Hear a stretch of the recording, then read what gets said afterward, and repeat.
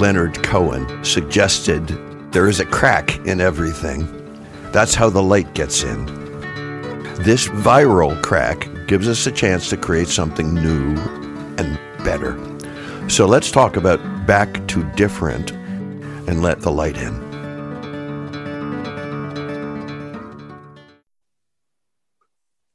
I'm sitting next to and separated by about 3,000 miles from Catherine Sherlock, another wanderer whom we stumbled across each other on the internet.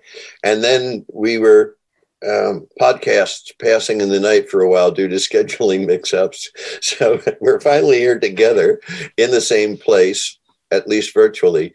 So Catherine, what I'd like you to do is help the people who will listen understand your story. How did you get here? How did I get here? You mean in terms of my work, Mac? Your work, your life, which I'm guessing, given what I do know about you, is that there's a strong congruence there. There's a strong congruence. And I guess what got me here was there wasn't a strong congruence for a long time. I really felt like I had a foot in two different worlds in my life. And one was kind of the inner world and following the call of the authentic self, as I like to call it. Mm-hmm. And the other was all that outer stuff, and especially the work stuff. And I didn't really know how to bring it together. I was working as an environmental consultant. I have a master's in environmental studies, and I had done that for a long time. And slowly I started to lose my passion for it a little bit, even though it's still really important work and I still really love it. I also found that I wasn't able to have the impact I wanted. I didn't feel like I was making a big enough change in that area. And it was as though I couldn't have certain conversations as an environmental consultant. I couldn't have the bigger conversations that I wanted to have. And then things sort of changed. In Canada over the years, a lot of the environmental budgets had gotten cut. So my work sort of kept changing and changing and changing. Yeah. And finally I looked at it and thought, wait a minute, what really, if I'm taking this in a different direction, what's that going to look like? And I looked at mindfulness because I have a tremendous background in that already, much more than average. And I did go into that for a little bit, and then I found myself bored because, again, it wasn't a big enough conversation. Right. And I really wanted to be talking about transformation at a bigger level. But one of the interesting things that happened when I was in mindfulness is I was reading a background book on it, and it was looking at a company. It was looking at Monsanto, which I don't know if you're familiar with Monsanto. Sure. Not the most ethical maybe company. But what was really interesting is they actually had a mindfulness program come in at one point. And they had been talking, they had a bunch of stakeholders talking with them at that time saying, please, please, please end the Terminator seed program. And the Terminator seeds are seeds where you buy the seeds, like farmers buy the seeds, and they won't, the next year they have to buy new seeds again. They can't get, so it's this thing where they stop plants from producing seeds. And of course that's a hugely scary thing to introduce into our world, because if it got widespread, we'd be dead. I mean, we need our plants to continue to produce seed for our food and everything, right? So they had this program and they weren't listening. And then the CEO brought this mindfulness program in, and they canceled the program. They started listening to the stakeholders, and they canceled the program. So it was really interesting. But then a new CEO came in, chucked out the mindfulness stuff, and everything went back to the usual. But I thought it was really interesting because from the environmental perspective, there's a really us-them feeling in it. Mm-hmm. And there's always this push to get people to change, And here was this model of change from inside, of change without willpower, of change without push, change that was just natural and easy and, improved. And that was what drew me into, this is the way I want to go. I don't want that, away from that model of working so hard, away from that model of outside in. Now, how much of that program at Monsanto were you involved in? No, I wasn't. I just read it. I just read about the research as Okay. I was doing. Yeah, I wasn't involved in that. Yeah, I just that want was to make sure earlier. that I wasn't misapprehending and going merrily down the wrong road. Yeah, no, that was quite a while ago that they had introduced it. Actually, I can't think of the time frame right now, but yeah, it was quite a while ago. So it sounds like that was kind of the a spark for your direction change. Actually, it wasn't a spark as much as it was an affirmation. Okay. Yeah, it was an affirmation of it. When I read that research, it was like, oh, that's really interesting. That is what I want in this, is that to move people out of willpower and into into development that is done a different way, and in development that is done, leadership development that is done from the inside out. So from that place where your framework for what you've done, what you wanted to do, was a different framework for leadership, how it develops, what it looks like, where it's focused, all those pieces, because I work in leadership too, and we're not too far apart. What did you do from there? How did you get to hear from there? It keeps changing and keeps deepening, to be honest. I looked at how leadership development is done mostly, and mostly it is outside in. So the most common technique is trait theory. So somebody comes up with a list of must-have leadership traits. And they may get that from studying some leaders. They may get it from their own heads. I don't know, because every list I looked at is different. Like there's no common denominator in all these lists except maybe communications. Mm-hmm. So somebody comes up with this list of must-have attributes, goes into a company and says, here's a list of must-have attributes. So if you adopt these, you will become, a better leader. But it's an outside-in approach, and it makes people feel really inauthentic. It makes them feel more disconnected from self. It often decreases self-esteem rather than increasing it. And at the end of the day, you spend all this effort in willpower. I'm not a big believer in accomplishing things through willpower. I think we need to move to development that comes from lesser willpower and not more. And trait theory is very much based on willpower. Right. So, yeah, so moving into something that actually connects you more to self rather than disconnects you to self and empowers you. Well, I am old enough, seasoned enough. How's that? Like the wood in your walls in your office there. That I grew up in a world, at least for me, of the self-made man. There was even a phrase, and the concept was, as you were talking about traits, is that there was a sort of a checklist of traits to be successful, which, though did not ostensibly say this, it sort of included things like greed, included things like seeing other people as to be managed for your benefit, to not letting your emotions cloud your cognition, so that you were not emotionally attached in the creation of what you did. All these sort of underlying assumptions, which I took as a white middle class, father was a businessman, mother was a homemaker world that I grew up in.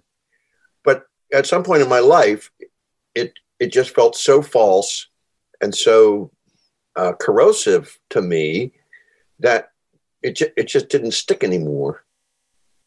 Yeah, and I think that's the thing that there still is definitely that idea of leadership out there, and I call the difference between inner power and outer power. But there is a difference. There's a large segment of leaders wanting a different kind of leadership. They're wanting what I would call connected success. So then they come into it a lot of different ways. Many get to a place where what they were doing to succeed doesn't work anymore. They find it kind of falling down around their ears. Or they have an urge that they just want more. It's like, this can't be all it is. I've got the success and the things that were supposed to make me happy, and this is what I've been aiming for, but I want more. And now it's an opening up of a different kind of journey, a different kind of that connected success, and looking at it and what that means and how that plays out in the world. And I think that's a really important thing because of the challenges that we're facing. If we don't have leaders move into that kind of place of an elevated consciousness, I don't think we're going to be able to solve the issues coming at us. And leaders, on the other hand, even with the practical kind of running a business, those areas of things like creativity and innovation that are so important, being able to respond quickly, being resilient, those require a different way of functioning. And we have to delve into that as leaders to understand it and to grow it in ourselves. Part of the challenge for the leadership work I do, which is not dissimilar from yours really at all, has a lot more in common, is that I think there is still a barrier of assumptions that sends a subtle and sometimes very loud tune, a melody. I'm a guitar player and singer, so I use a lot of musical metaphors. That if you're not driven hard enough, and if you don't drive other people hard enough, that you aren't really acting as a leader. Right, and that model has been disproven by the research. That's kind of like the and we have that we have that as a belief system within ourselves, is that we have to be really hard on ourselves. We have to, to push ourselves. If we don't push ourselves, who's going to do that? And that has been shown in research to actually decrease our productivity, decrease our capacities. That the opposite is true, that when we're happier, when we're functioning from a higher purpose, that's when we can tap into greater intelligence, into greater creativity and innovation. So it's kind of, switching that mindset is a win all around, because you can, keep yourself miserable in life and miserable as a leader, but it seems it's not actually working to your benefit on any level. And what you're saying about the research is so important, because I don't blame people for wanting to see where this comes from. I mean, I get that. I love to research. I really do. And there is such a large body of research that suggests that things like happiness and fun connect positively to productivity. Mm-hmm. And that things like misery, though they may drive you to steal food or something, don't connect to profit. And I don't mean that just by money. I mean that by our spiritual profit, our emotional profit, all the things that build us better. Are you familiar with the writer H.L. Mencken? No, don't think I've heard of him, her. Yeah, H.L. Mencken, Mencken. He was he was kind of like Mark Twain, a little cynical, a little sarcastic, but boy, could he write. And I don't know if it affects Canadians as much as Americans, but we're still children of Puritanism in a whole bunch of ways. And H.L. Mencken said, Puritanism is the haunting fear that someone somewhere is happy. Yeah, well, I mean, fortunately, most of the leaders that I deal with are well past that point. But it does get under our skin. It gets into our belief systems and unconsciously, right? These kinds of ideas are still there, and so that is part of weeding out that kind of being able to move beyond a fear-based kind of. I mean, we are functioning fear-based. And the more you realize that as an individual, the more you can become aware of it and actually begin to move out of it. But it takes that actually recognizing it within yourself to be able to do that. You can't change something until you come into awareness. Absolutely. And in the whole human story, which is considerable, not compared to like the Earth or dinosaurs, but for our lifetimes, we've only had relative safety for a very small portion. We've been suitably frightened for much of our story on Earth, and I think that baggage may be part of it as well. Yeah, for sure. We're carrying that whole. I mean, I often talk about, if you look at this lineage, this human lineage, this human story that's going on, you step in to an ongoing story for maybe a chapter, right? Each of us steps in for maybe a chapter of this ongoing story. So, and the beliefs of that story are embedded in you before you're old enough to be even aware of anything, right? To be able to have the choice of how that embeds in you. And so we really don't know, because that story has been playing out and we're within that story, we really don't know our own potential and our own capacity. And that's why I think it's really important to be having a bigger conversation. We've seen from purpose that companies that embed purpose into the organization do better on many measurements. They do better. They certainly do better profit-wise, but they also solve a lot of the problems that organizations struggle with, like engagement and things like that, motivation. But I think there's another level of that to go to. I think that I call it elevating purpose. And, when I talk about consciousness and leadership, if you think of consciousness as a high-rise building, okay, and if you're on the first floor, say it's a high-rise building in New York, and this is actually a borrowed metaphor, but a high-rise building in New York, and you're on the first floor, and it's a hot summer day, and the garbage hasn't maybe been picked up yet, and so you're smelling the garbage. There's lots of noise around you. There's a lot of traffic. There's a lot of air pollution. As you go up the floors, each floor, you have a different experience. And when you get up to the penthouse, it's a very different experience. On the ground floor, you don't have perspective on the ground floor, right? You can't look out and go, oh my gosh, look, there's a river, like over there. If you live only on the ground floor, you may not realize that river is there ever. Right. The air quality changes. It's cleaner. It's quieter. And so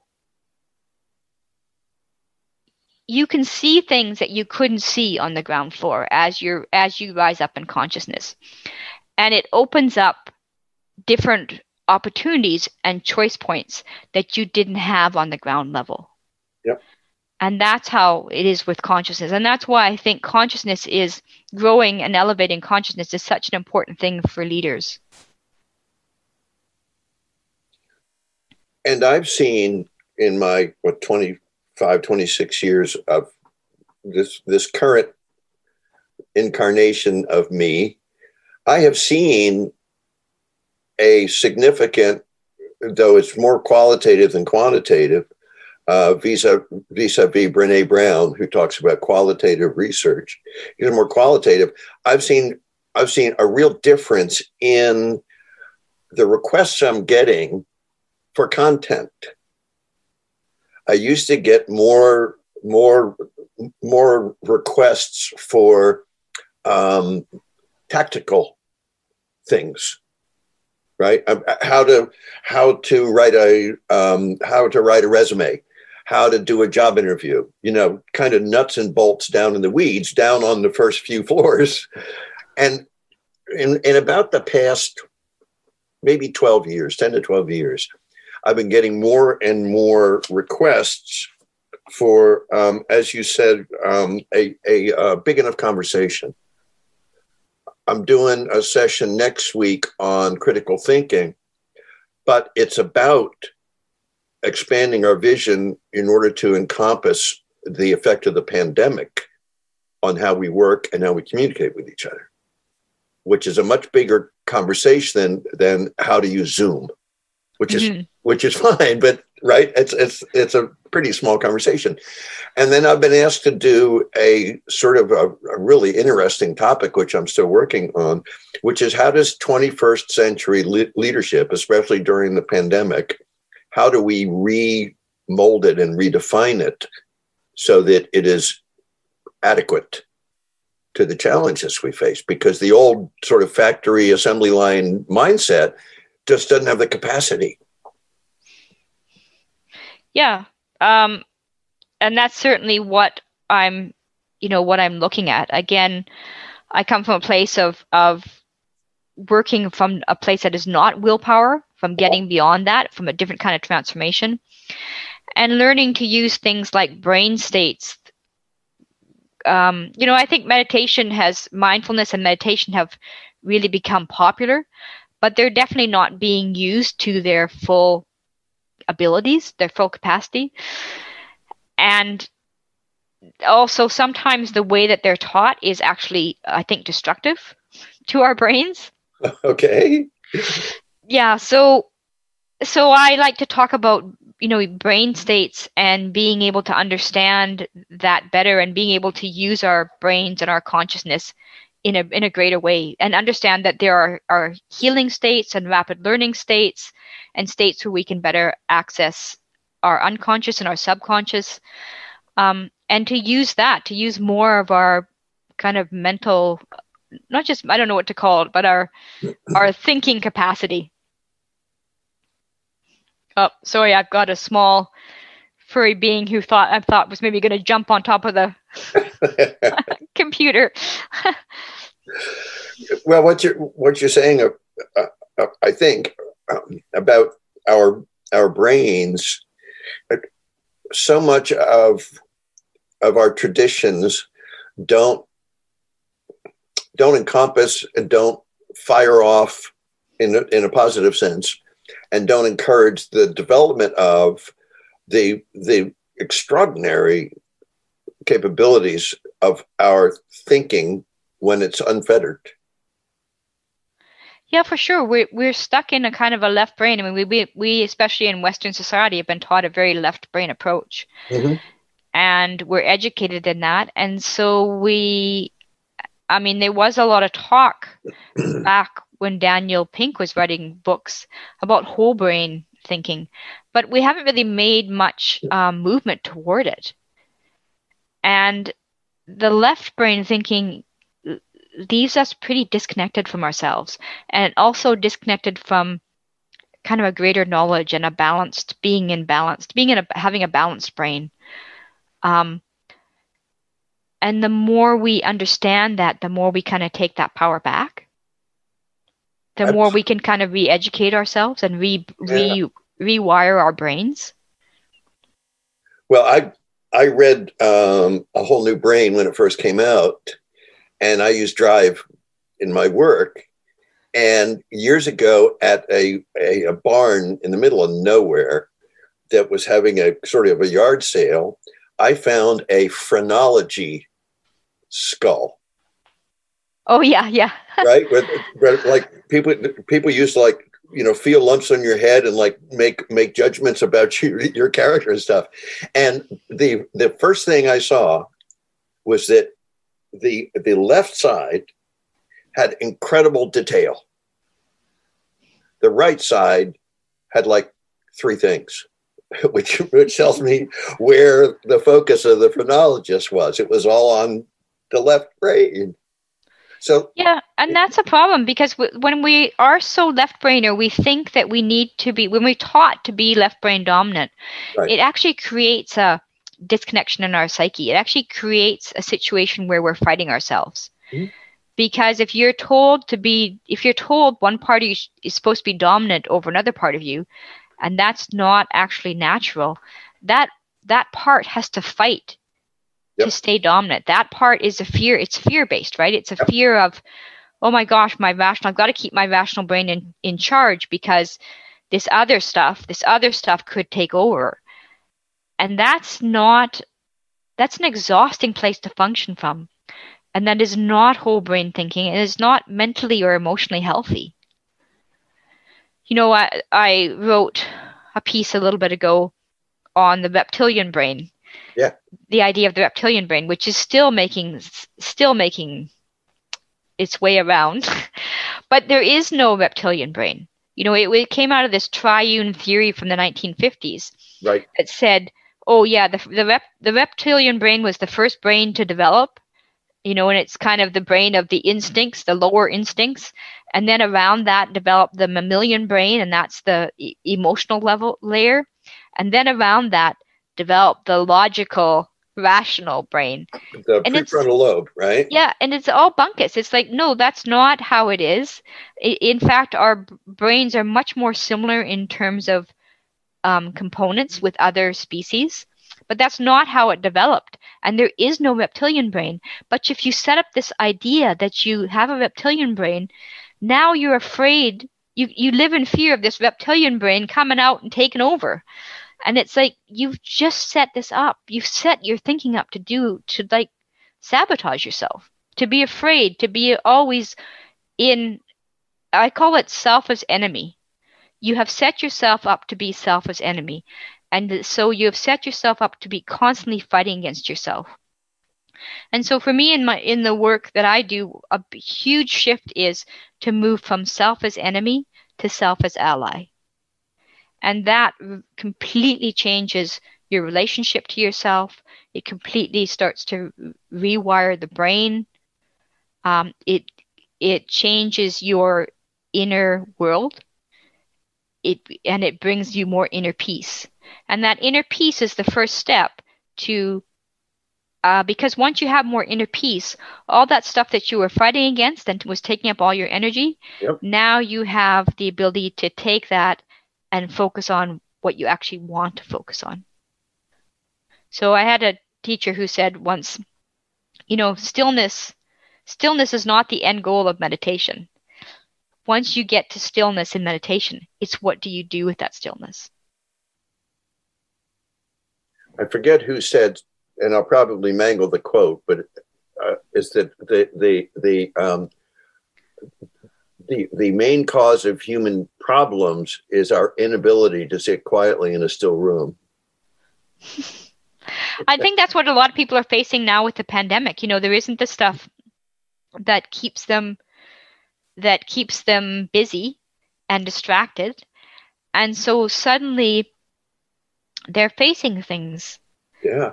Right? And it's difficult because emotions are really painful. But they're coming up for a reason. And I think that the problem is that people haven't been taught how to work with their emotions or what their emotions are or how their consciousness works or how things like suppression and repression work. And you need to understand all those kinds of things, or at least it helps to understand those things. It's like having it's like we don't have a manual for our consciousness, right? And we need to understand our emotions, and we need to understand that they have a profound effect in our lives. But we also need to change from having a negative relationship with them to an empowering relationship and get ourselves out of that overwhelm and learn. Part of the reason that they are so painful is because we haven't been taught how to deal with them. And so what people are doing is they're in this constant struggle, their constant struggle against their emotions, as opposed to learning more about their emotions and learning that if you learn how to digest them, if you learn how to process them, you actually get the wisdom from the emotions and it will guide you. We've been perhaps kind of addicted to distraction. Yeah, addicted to distraction. And right now that's gone by the wayside, and it's sort of left people realizing, oh, maybe there's some stuff here. But it was always there. Yeah. As much as you put, I remember talking to one podcast host, and she had said that, she had thought that when she put her emotions to the side, when she pushed them to the side, they disappeared. And it's like, no, they don't disappear. Mm-hmm. Right? They're still there, and they are still affecting your life. You just may be keeping yourself busy that you don't realize it or you don't see it, but it's still affecting your life, and it's a much bigger change, or a transformational way to live, to actually learn about them in an empowering way.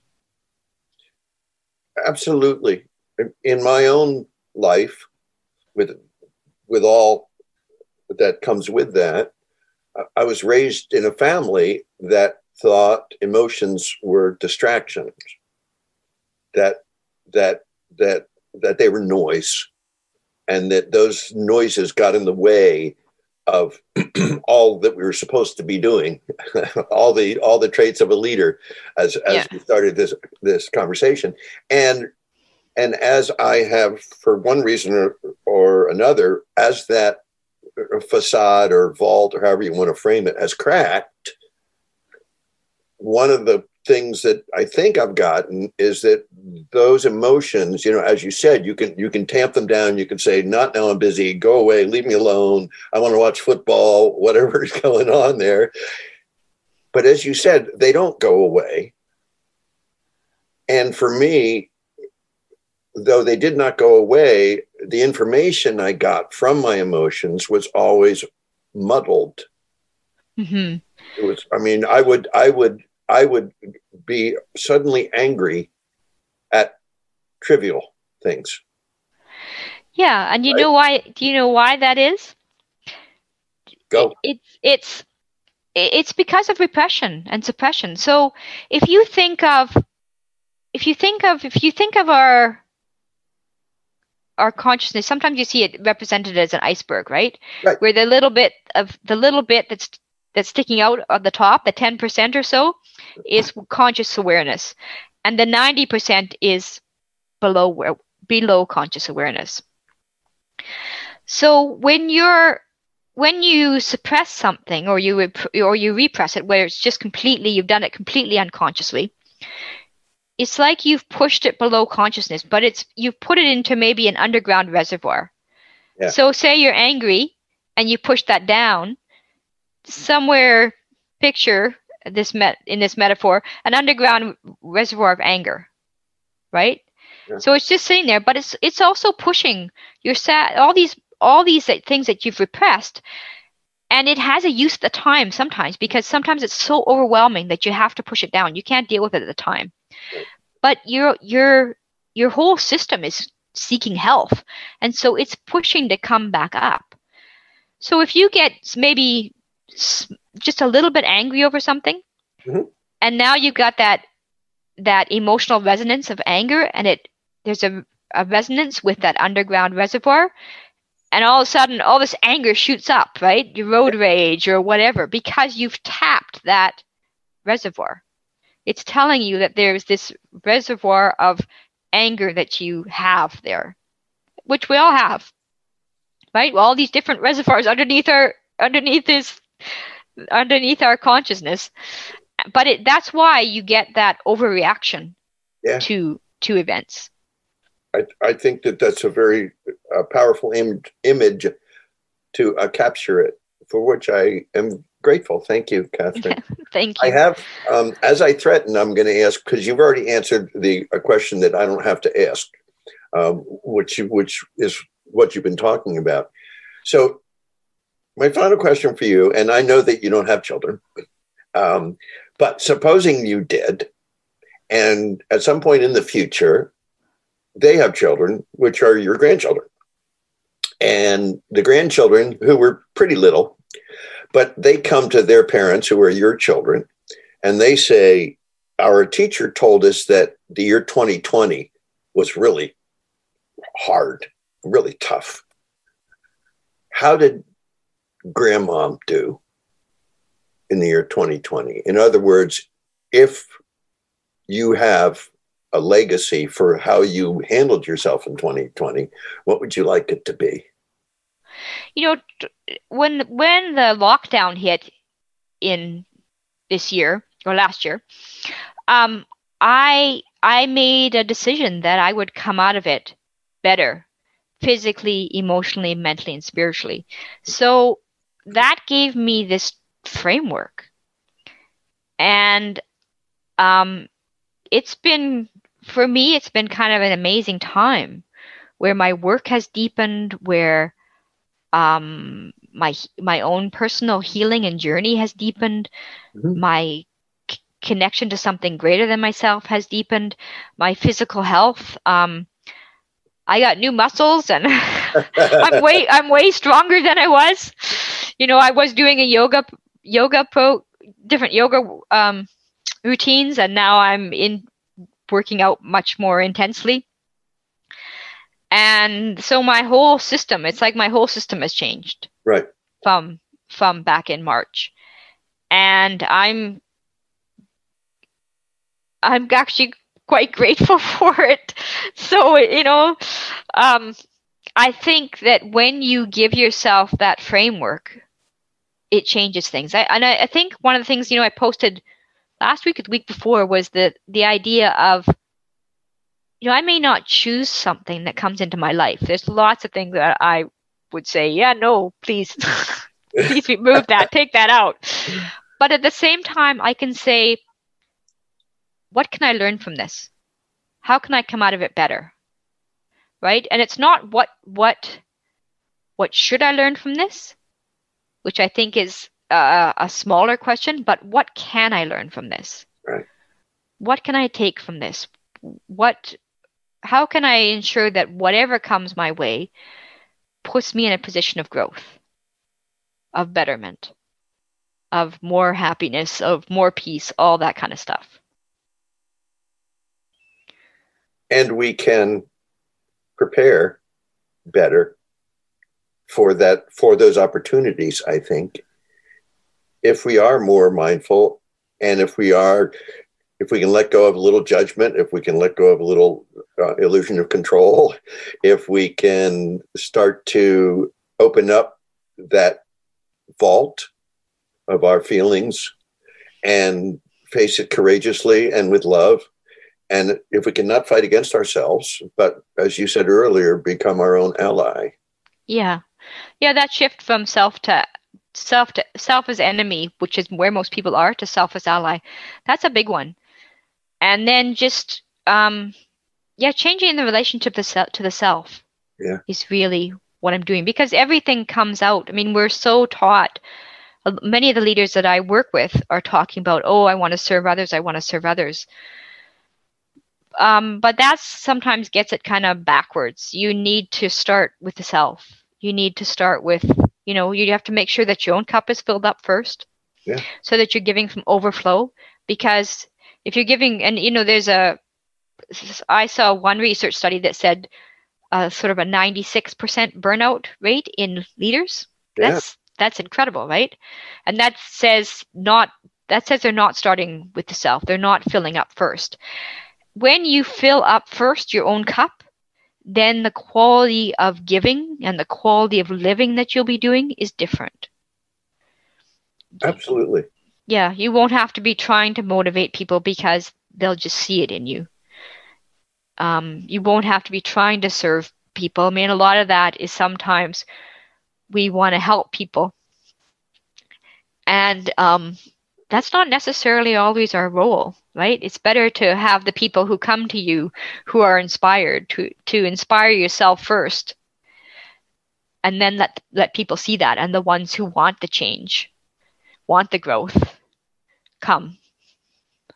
And they will, I think, see it there with you and in you, rather than you having to market it to them, right? Mm-hmm. Thank you, Catherine. Thank you very much. Thank you, Mac. Enjoy your two little kitties. Thank you. I suppose that was the boy who was running on the back of your chair. Yep. He's funny. He's cool. Great. I'm so glad we finally got to talk. And now I have another new friend who someday I hope to meet face to face. Yes. And keep on keeping on, as the song says. Okay. Okay.